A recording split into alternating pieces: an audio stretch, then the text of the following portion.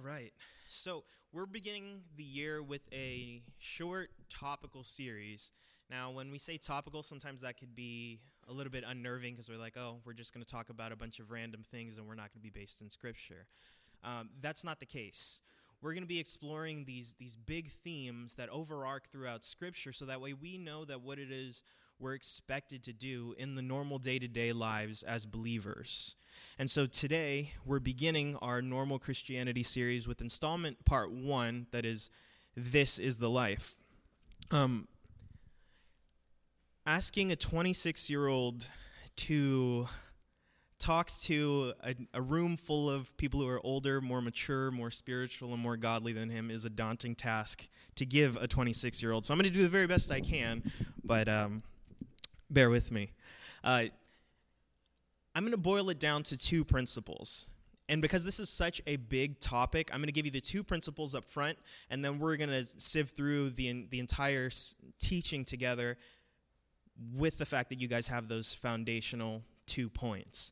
The normal life of a believer is founded upon 2 purposes or principles or foundations, whatever you want to call them.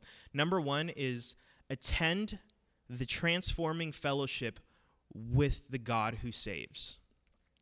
1, attend a transforming fellowship with the God who saves. Pay close attention to that verb, attend. It's probably the most appropriate word we can use in regard to our relationship with the Lord, because it expresses both equally how active our relationship with the Lord. It's a verb, we are attending there, but it's also got a passive reality to it, right? That we're just sitting there and God is doing the work. So keep that in mind. Point number 1 is attend the transforming relationship with the God who saves. And principle number 2 is very simple. Make disciples. Make disciples is the second of 2 foundations of the normal life of a believer. And these are words that I made up. I made up these 2 principles. I don't get them from anywhere. They serve the purpose of my teaching, so it could help us to kind of organize this big topic. However, this is scripturally backed. This is comprised in Jesus' summation of the entire Torah, right? Where they say, what's the greatest law in the Bible? And he says it's twofold. And this is in Mark 12, Matthew 22, and Luke 10. The Mark version of it is, you shall love the Lord your God with all your heart, with all your soul, with all your mind, and with all your strength. This is the first commandment. And the second is like it. You shall love your neighbor as yourself. There is no other commandment greater than these. So, love God and love your neighbor. Love is complicated. There's many facets to love. So we're just going to be focusing on one aspect of our love for God and one aspect of our love for our neighbors. The aspect of our love for God we're focusing on today is just the relationship, just being there with him, having an intimate and close relationship with God. That's how we love him. The way we love our neighbor that we're focusing on this morning is love manifested in the form of evangelism. If we are believers and proprietors of the gospel, then we believe that what Scripture teaches is true, not that it is an option. So if we believe what Scripture teaches is true, then the most loving thing we can do for our neighbor is share the gospel of salvation with them. And we're going to delve into that. So we gave you those 2 principles up front. The 2 principles of a normal Christian life are 1, attend a transforming relationship with the God who saves, and 2, make disciples. So keep those in mind. We're going to pray, and then we'll begin. Lord, thank you so much for this opportunity to spend the first day of 2017 here amongst your body, amongst your people, and to learn about who you are and delve into what you're teaching us, what you've done for us, and who you're making us into be, what's promised for us. I want to take this time to lift up those who were harmed in the terrorist attack in Istanbul this morning, where last I checked, I believe 39 people were dead and 70 injured. When we talk about the gospel of salvation. It's not just good news, it is saving news for a dying world. And we want to be grave and serious as we're learning about what we believe is truth. That this is revelation. We've not come up with this formula. It's been shared with us graciously by a God who loves us. So thank you for bringing us here safely. We pray for the families of those who are hurting. And come, Lord Jesus, quickly. Amen. Okay. We're going to start by talking about Robin Hood. I know that sounds weird, but we're going to start by talking about Robin Hood. You guys know the story about Robin Hood, right? And of course you do. It's obligatory for a sermon to begin with a question. So I'm asking if you guys have heard of Robin Hood, but I know that you have. So let's move on. Robin Hood is one of the most beloved and iconic figures in English folklore. And the oldest reference we have to Robin Hood is actually not a narrative about him. It's just some guy who says, I know the rhymes of Robin Hood. And we have that in the late 1300s. But over time, people have been adding to the story, and now we have kind of the model that we know today. Rob from the rich, give to the needy. And around the 1500s, Robin Hood was placed in the context of this political struggle between King Richard the Lionheart and his brother Prince John. So if you only know the earlier or more true versions of the Robin Hood story, you won't know the context of that. But if you've seen the Disney's Robin Hood, or if you've seen anything more recent, it's always placing Robin Hood within this context. And I'll give you a quick summary of it. England is ruled by a great king. Now, this is within the story. This isn't necessarily my opinion because it's complicated. But England is ruled by this great king. It's a majestic dynasty where people are being treated fairly and the subjects are treated with respect, and they're governed in peace and with opportunity, and they're able to serve King Richard. However, King Richard goes out on the Third Crusade, and in his absence, the throne is usurped by his brother, Prince John. And Prince John begins to oppress the people of England. And he rules in tyranny, and he's taking advantage of them. He's charging excessive taxes, and the people are just dying under Prince John. And they are longing for the return of King Richard. And then in swings Robin Hood and all the hijinks that you guys are quite familiar with. So I really love that context.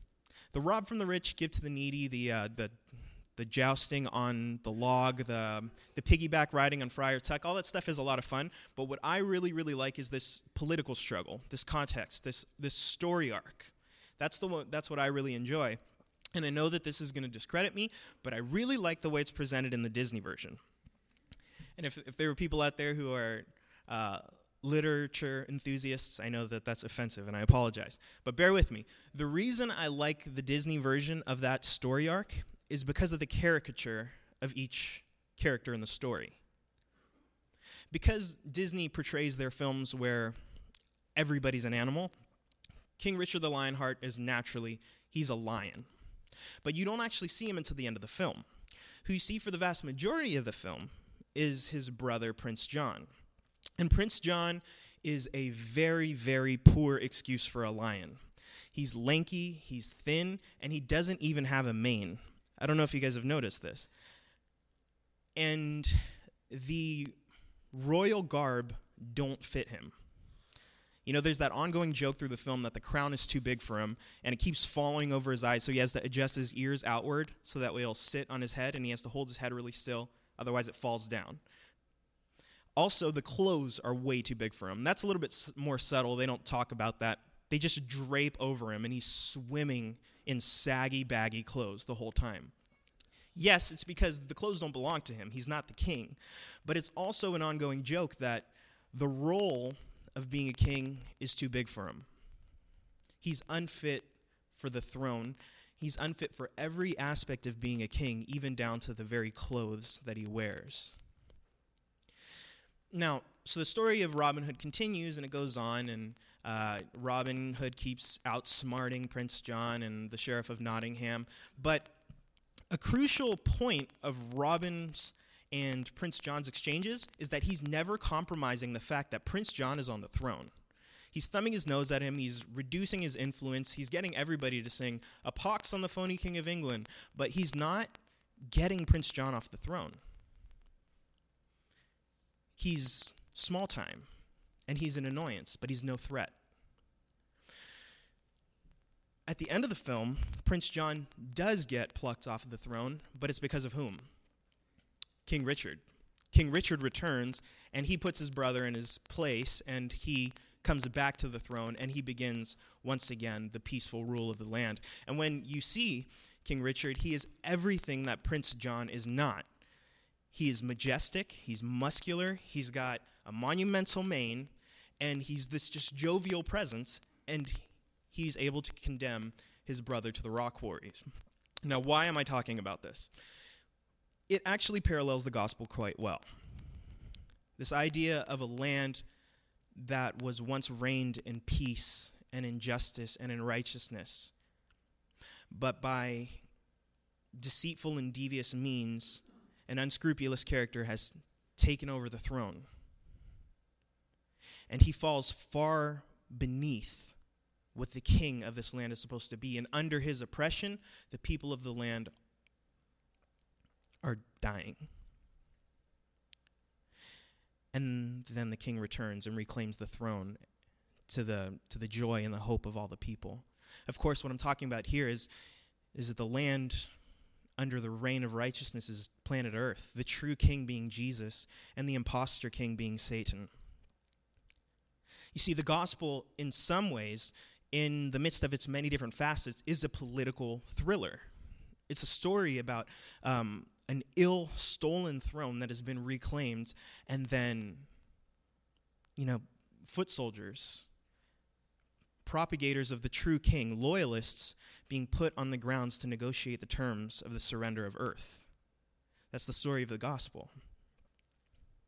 Now, when a king who's been betrayed finally stifles a coup against himself, second only to coming to the throne himself, he has to execute judgment on his adversaries.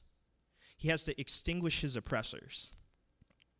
It's a symbol of him reclaiming authority, and it's also him saying, you cannot do this. I'm in charge. I am bigger than you. I am king. Your betrayal will be judged. It happens in Robin Hood. When King Richard comes back, he sends his brother and the Sheriff of Nottingham, and in the Disney one, Hiss, to go work in the rock quarries. It's a meager punishment for that betrayal, for that coup. But in the context of the gospel, the consequence for betraying the true king is far more severe. It's eternal judgment. Now, all of us here, in addition to Satan, all of us here who are guilty of sin are also guilty in defiance of the true king. So, the cross being a place in time and history where Jesus has reclaimed the throne of the kingdom, there is an impending judgment for Satan and for all of us who've defied the true king. It is coming, and it's a terrifying truth. But something really interesting happens, because like I said, at the cross, that's where Jesus reclaims the throne. But what happens when Jesus dies on the cross and comes back and is resurrected on the third day? It's actually an interesting account. There's a few different things that happen when he rises from the dead. But the one I want to focus on is in Acts 1. You can turn there if you'd like. I'm just going to read through it. It's not going to be the main text of our study today. Acts chapter 1, verses 1 through 11.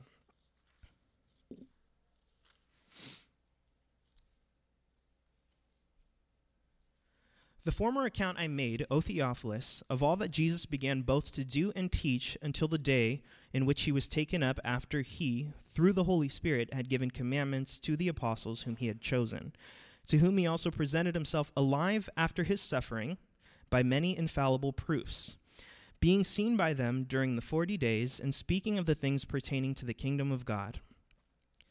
Verse 4, and being assembled together with them, he commanded them not to depart from Jerusalem, but to wait for the promise of the Father, which he said, you have heard from me. For John truly baptized with water, but you shall be baptized with the Holy Spirit not many days from now. Therefore, when they had come together, they had asked him, saying, Lord, will you at this time restore the kingdom of Israel? And he said to them, it's not for you to know times or seasons which the Father has put in his own authority, but you shall receive power when the Holy Spirit is come upon you, and you shall witness to me in Jerusalem, in all Judea, and Samaria, and to the ends of the earth. Now when he had spoken these things, while they watched, he was taken up, and a cloud received him in their sight. And while they looked steadfastly toward heaven as he went up, behold, 2 men stood by them in white apparel, who also said, Men of Galilee, why do you stand gazing up into heaven? This same Jesus who was taken up from you into heaven will so come in a like manner as you saw him go into heaven. The word of the Lord. Okay, so Jesus rises from the dead, and for 40 days he is explaining to everybody the meaning of his sufferings as the Christ and why Scripture foretold that he needed to do that. And so 40 days go by, and the apostles are hanging out with him, and they're like, okay, we get it now. Like, you did it. You died on the cross. You experienced the sufferings, and now you're back. Is now the time where you're going to restore the reign of peace and righteousness to the world? Is now the time where you're going to restore the kingdom of Israel to this world? Understand this. At the cross and with the culmination of the resurrection, that seals Jesus reclaiming the throne of the world. It's kind of like the Battle of Normandy. It's the final death stroke. Jesus has reclaimed the throne. However, it does not represent the full consummation of his reign on earth. That is yet to come. And we're in a transitional period right now. And so the apostles, 2,000 years ago, when Jesus had just risen from the grave, they said, is now the time, now that you've died on the cross, now that you've risen from the grave, are you going to be king again in this world? And Jesus gives them an answer that's so iconic of Jesus. This is totally him. They give him this really well-prepared question, and he says, basically, yeah, don't worry about that. And they're just like, don't worry about what? And then they're sitting, and they just watched Jesus ascend into heaven, and they have their jaws dropped, their eyebrows furrowed, and their chins to the sky, and they're just like, where did he go? Like, I guess that's an answer. That's an answer no. But what's going on? So they're looking up like this, and then 2 guys dressed in white come and have to say, why are you just standing there? Like, why are you just looking into heaven? These 2 guys dressed in white are probably angels, but no need to be dogmatic about that, no pun intended. And so they're looking up into the sky, and they're just waiting. And these 2 guys have to say, go back into Jerusalem and wait. There's a very, very important promise that is to be fulfilled having to do with the Holy Spirit, and we'll pick up that theme a little bit later. But why does there have to be this weird interim? If the world, after the fall of Adam and Eve, even up to the death on the cross and the resurrection 3 days later, if the world has been languishing in oppression for that entire time, why do we have to wait for now the reign of peace to begin? What's the point?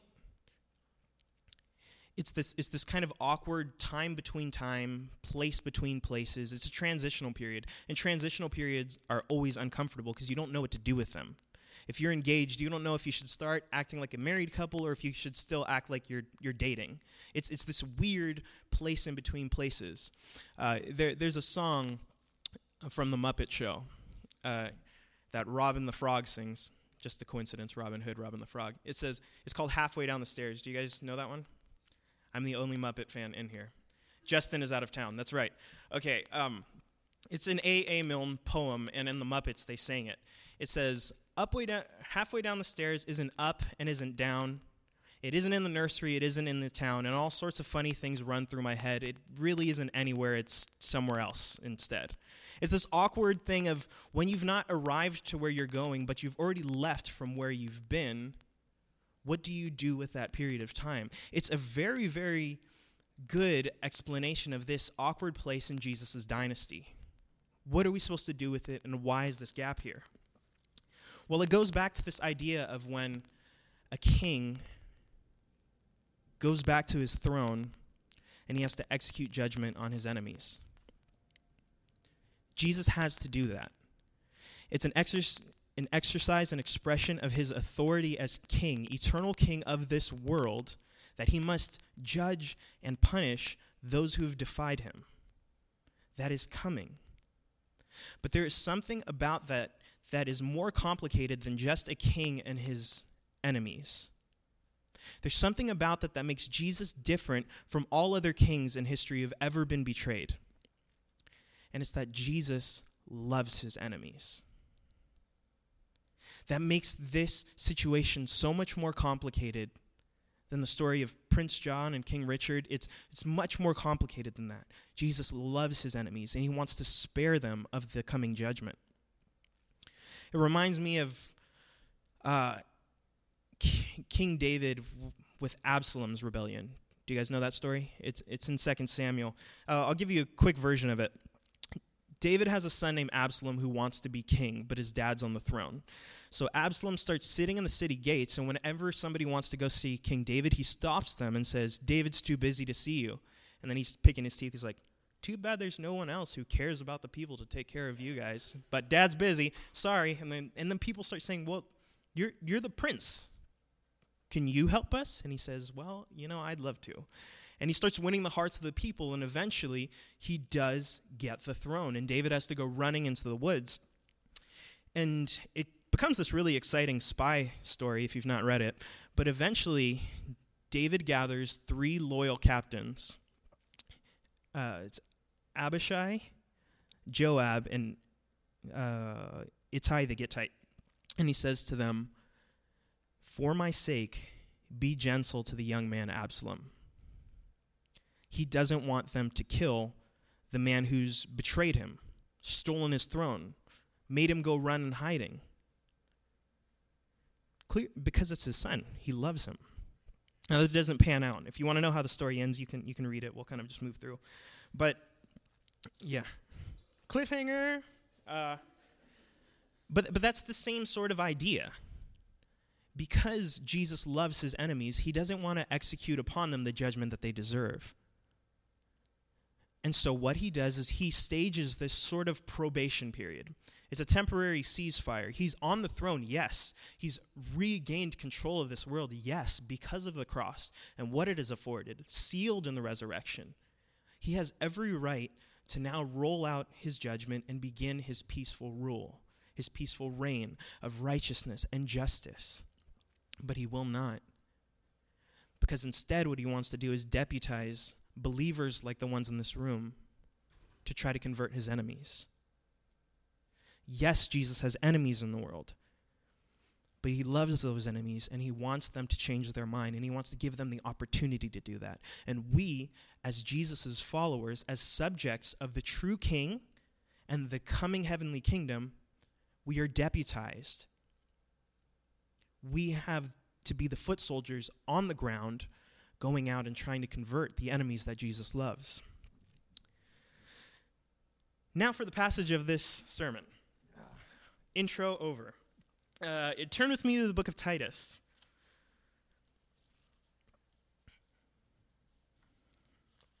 Now, the book of Titus is an interesting book. I'd love to give you all the history of it, but we're running short on time, so I won't do that.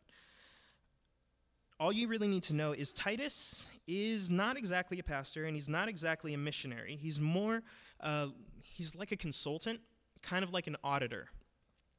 Pastor David Pawson, who's a British Baptist preacher, says that the best way he could describe Titus is he's a delegate. He's somebody that Paul has sent to a place where he can't go to spread his mission statement. And he's left Titus, in Crete, which is an island that is infamous for treachery and debauchery. It's not a good place. But a church has started there, and so now this consultant, Titus, has been sent as a delegate to make sure the church is doing all the right stuff. We're going to read chapter 2, verse 11, all the way through 3, verse 8. So let me just go ahead and read it. For the grace of God that brings salvation has appeared to all men, teaching us that denying ungodliness and worldly lusts, we should live soberly, righteously, and godly in the present age, looking for the blessed hope and glorious appearing of our great God and Savior Jesus Christ, who gave himself for us, that he might redeem us from every lawless deed and purify for himself his own special people, zealous for good works. Speak these things, exhort and rebuke with all authority. Let no one despise you. Remind them to be subject to rulers and authorities, to obey, to be ready for every good work, to speak evil of no one, to be peaceable, gentle, showing all humility to all men. For we ourselves were also once foolish, disobedient, deceived, serving various lusts and pleasures, living in malice and envy, hateful, and hating one another. But when the kindness of the love of God, our Savior, toward men appeared, not by works of righteousness, which we have done, but according to his mercy he saved us, through the washing of regeneration and renewing of the Holy Spirit, whom he poured out on us abundantly through Jesus Christ our Savior, that being justified by his grace, we should become heirs according to the hope of eternal life. This is a faithful saying, and these things I want you to affirm constantly, that those who have believed in God should be careful to maintain good works. These things are good and profitable to men. The word of the Lord. Paul is really, really hard to understand just off the cuff. You always have to read what he's saying over and over again because he's always putting in all sorts of different interjections to clarify what he means. And it's like he'll start a sentence and then it's comma, comma, comma, comma, comma, chameleon. And so we'll break it up. We'll figure out what he's talking about here. It starts with, for the grace of God that brings salvation has appeared to all men. Yeah, you know what? I'm going to read verses 11, 12, 13, 14, and 15 just so we can kind of give grounds of what we're going to read real quick, or what we're going to discuss real quick. For the grace of God that brings men to salvation... For the grace of God that brings salvation has appeared to all men, teaching us that denying ungodliness and worldly lusts, we should live soberly, righteously, and godly in the present age, looking for the blessed hope and glorious appearing of our great God and Savior Jesus Christ, who gave himself for us that he might redeem us from every lawless deed and purify for himself his own special people, zealous for good works. So starting in verse 11, we see Paul is outlining that God has poured out his kindness upon all men, and that kindness is unto salvation. God is not just peaceable with people. He's active in his approach to save them. God has a plan of salvation for people who are his enemies. And so he has made this available to all men. This is an open door policy. This is a free remedy for everybody who has a disease. And part and parcel with the saving grace comes a mandate to be different from the entire world. Part of the reason I chose this passage was because of verse 12, where it says, in the present age. Verse 12 says, we have to be godly in the present age. This is something for now. Referring back to the title, this is the life that we are ideally supposed to be living. And in verse 13, Paul's explaining that we're looking forward to the coming of Jesus Christ. He's recognizing what we're talking about here, that the kingdom of Jesus Christ is both now and not yet. It is here and yet it's coming. We're in a place between places halfway down the stairs. Paul is saying that. He's saying we're looking toward the coming and appearing of Jesus Christ, and yet we're supposed to be behaving as if we're living in that now in the present age. We have been saved, and so start acting saved.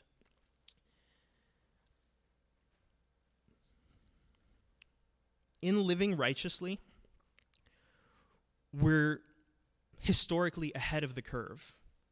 This is where the world is headed, to a reign of righteousness and peace and justice and all to the glory of God.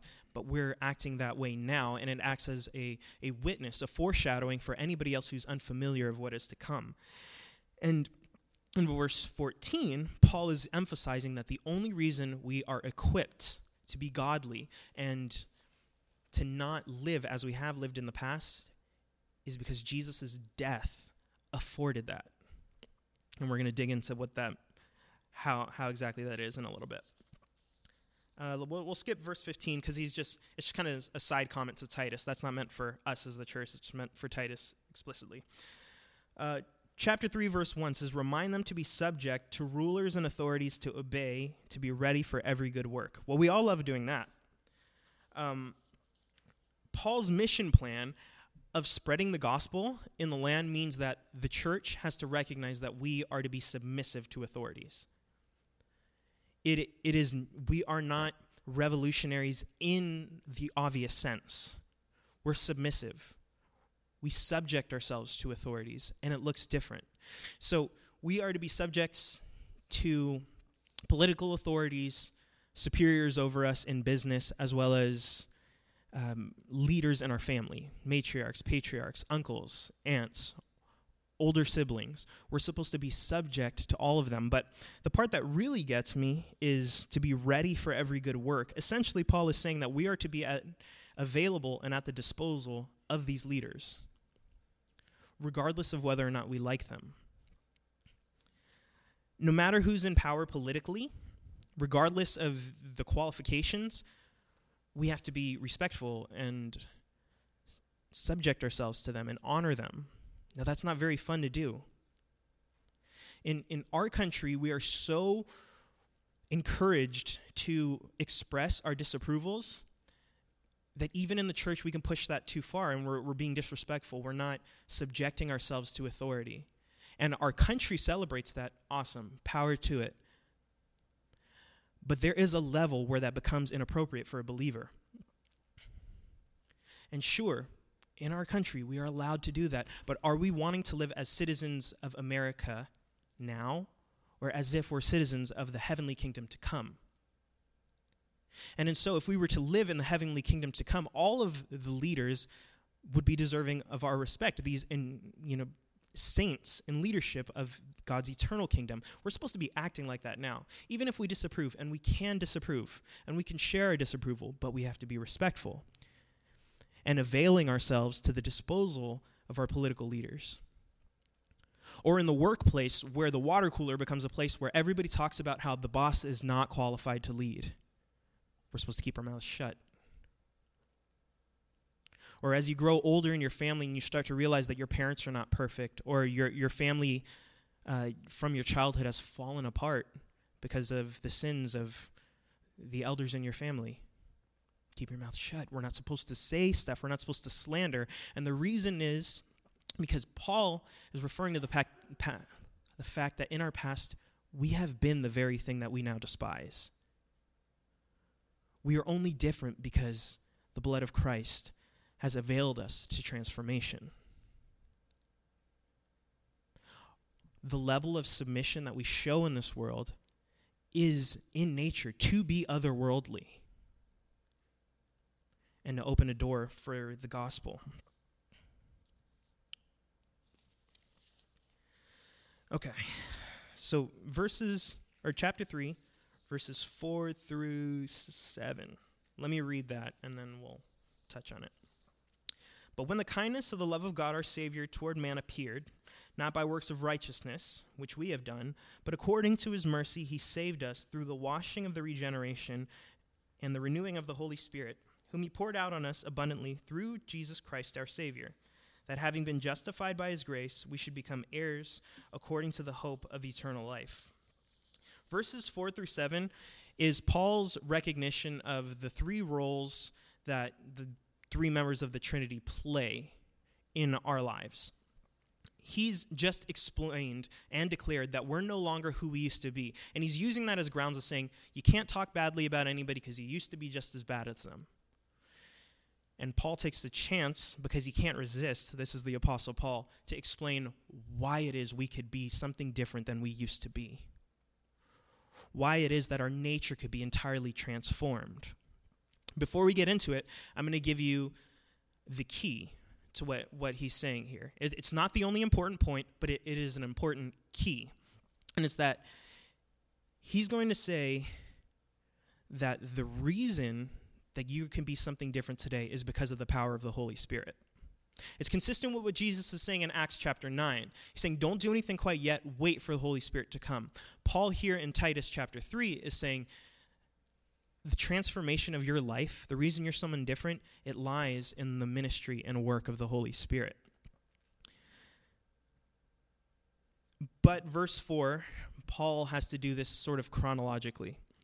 Verse 4 is Paul explaining that this is all God's plan, God the Father's plan. God the Father is our Savior. It's a great title given to God the Father because sometimes we mistakenly only give that to Jesus, right? We say Jesus is our Savior, which he certainly is, but we fail to recognize that the origin of the gospel lies with God the Father. So God the Father, in his gracious kindness, decides he wants to save mankind. So, let me turn my page here. He rolls out this plan. And man can't save himself by doing these things. It's not like God says, all right, I'm going to give you some different merits of reformation, and once you reach this certain point, you're good and you're saved. He knows we won't be able to do that, and that's really, frankly, not enough.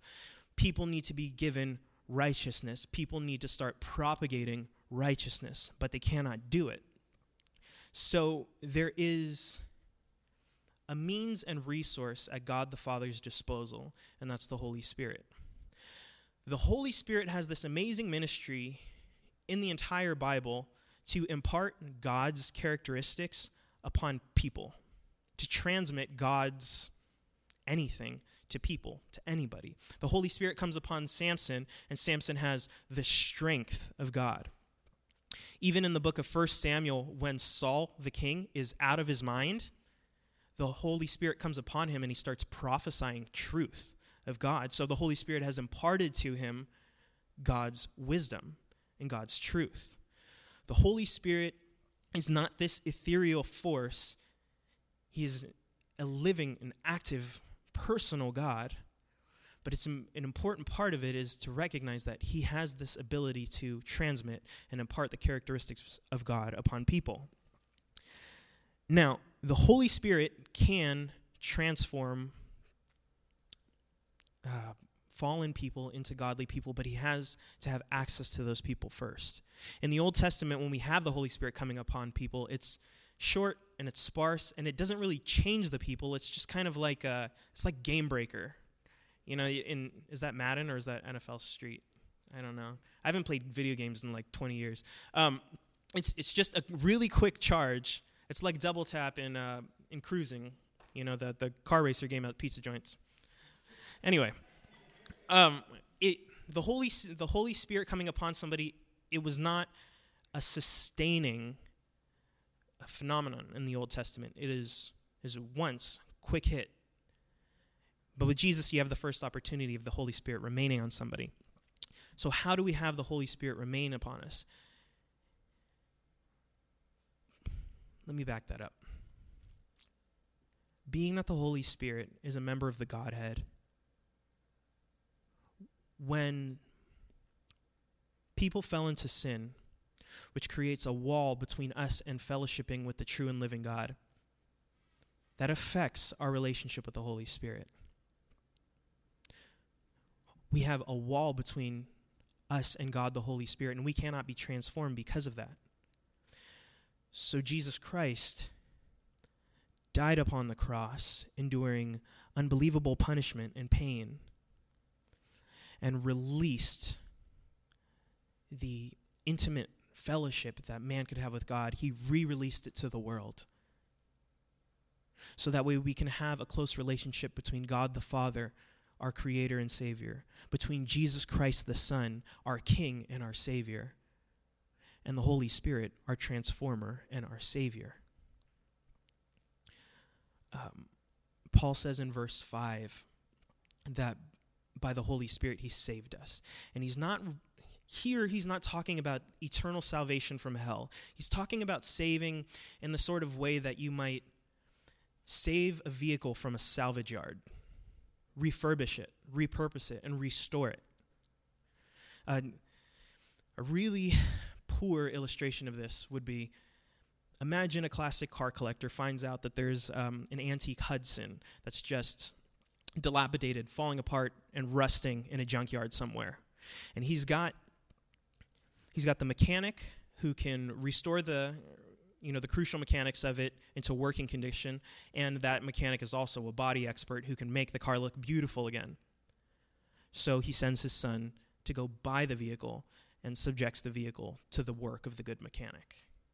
The good mechanic being the Holy Spirit. The things that Paul is asking us to do here, and the things that he's asking Cretans to do here, far exceeds what we could do on our own. To be subject to all authorities, we all have problems with various different political leaders in power. We all have problems with various different people who are over us in business. We all have complicated family matters. To be on it 24 hours a day takes a transformation. But the Holy Spirit has that ministry to impart upon you the wisdom of God, the strength of God, the endurance of God, the compassion of God for people that are troubling and trying to love. Verse 8 of chapter 3. This is a faithful saying, and these things I want you to affirm constantly, that those who have believed in God should be careful to maintain good works. These things are good and profitable to men. Our acceptance of God is concurrent with us performing good works. It has feet. It has active characteristics to it. In verse 8, it says that believing in God is somehow, the belief in God is validated or proven false by our good works, by the fruit that we bear.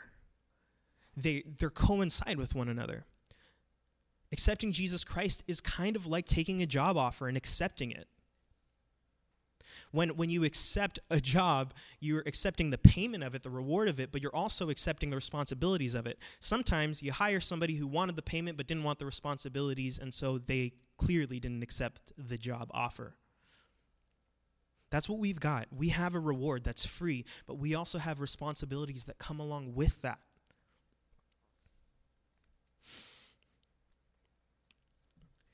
And the reason is because Jesus loves his enemies. The impending judgment for Jesus' enemies, it is coming.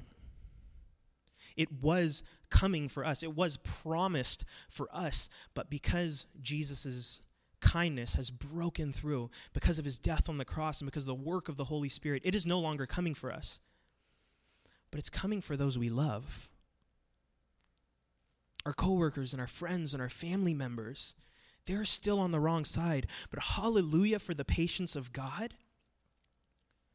Jesus' reign is now, but fortunately not yet.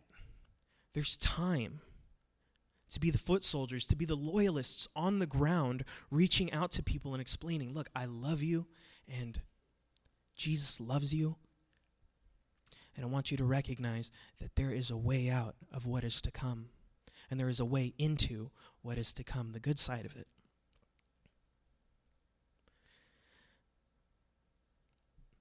So, the two foundations of life. Attend to the transforming fellowship with the saving God. And two, make disciples. Convert the enemies of God into subjects of God. And propagate this gospel of salvation throughout the world. God loves the people you love, but he loves them more. And that's what we have to do with our time. That's what we do with our time between times, place between places, halfway down the stairs, this time of engagement. We have time, and it's by God's mercy. And so recognize that wherever you are in life, that's where God wants to work. You are the best equipped to fulfill the assignment that you've been given. If you're not a pastor and you don't feel called to be a pastor, don't be a pastor. If you're not a missionary and you're not called to be a missionary, don't think that you need to learn how to gear up and become a missionary. That may not be what God's calling you to do. If you're a father, be a father. And be a redeemed father that performs otherworldly in nature. Or fill in the blank. I would recommend that you read through the entire book of Titus, because Paul starts calling out people by demographic. Young men, young women, old women, bondservants, or what we can, consider applicable to us as employees. It's in there. It opens a way to the gospel.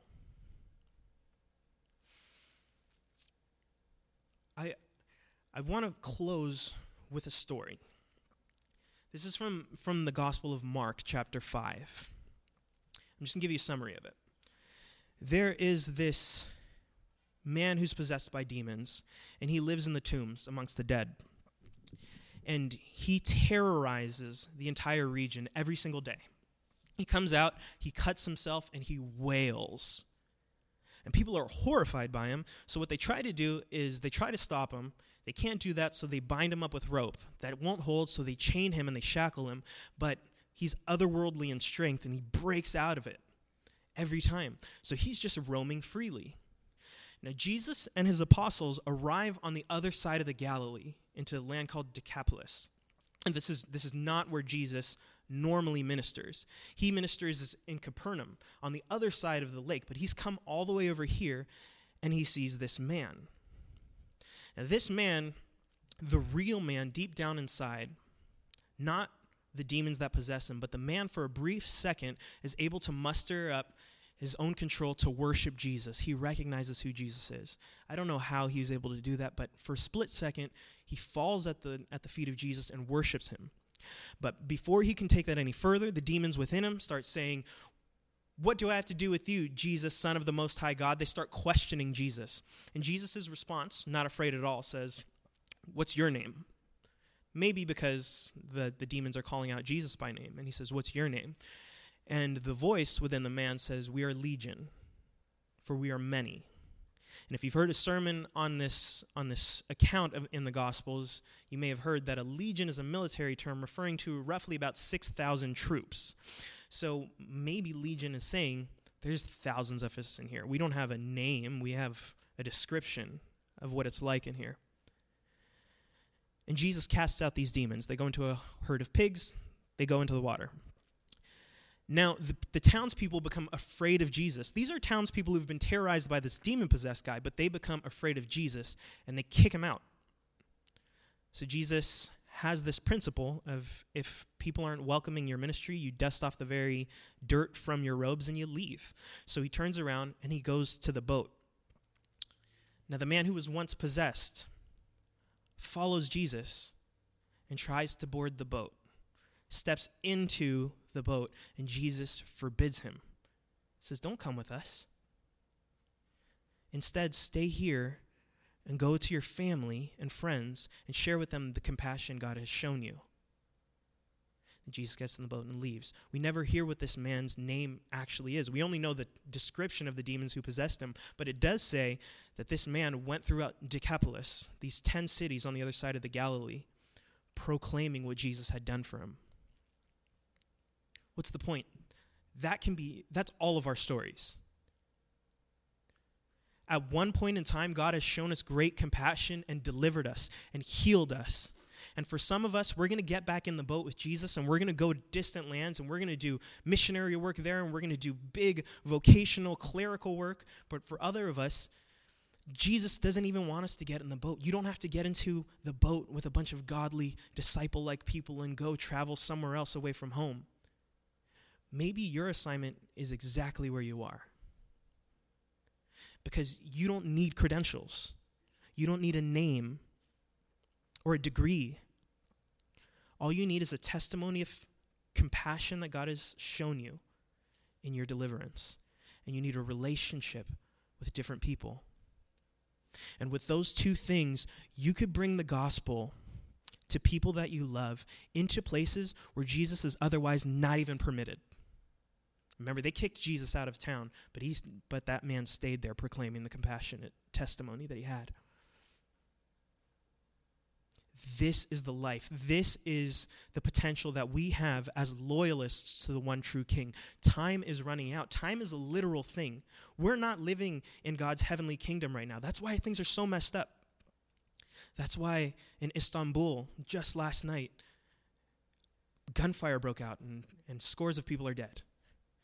Because as much as Jesus is on the throne, it's now and not yet. And it's all because he wants to provide time for the enemies that he loves. You don't have to overcome any hatred for people that you hate. All you have to do is realize and allow God to redeem and magnify the love for the people you already have. We all have friends and coworkers and family members who don't know God. And this is the life. 2 things. Attend a transformative fellowship with the God who saves, and make disciples, converting Jesus' enemies. Amen? Let's pray, guys. Lord, your plan of the restoration of your kingdom is perfect, entirely perfect, even to the point where you temporarily and periodically allow evil to run freely and unrestrained for the opportunity that some might be saved, because you love your enemies. It's more complicated to you than just your enemies and just your friends. It's utilizing the relationships you have, God, to reach your enemies and bring them to salvation. You are the God who even protects in the midst of his own judgment. And right now, as we're going into an entirely new year, we pray that this would be our life, to draw close to you in that relationship and allow ourselves to be transformed, but also that we would truly love our neighbors and our friends and our families by making disciples, converting your enemies. And communion is up here available for us to refresh with you that memory of the cost that you paid to save us. And we pray that you would seal this within our hearts. Holy Spirit, overcome us and impart to us the compassion that God has for his enemies. In Jesus' name, amen.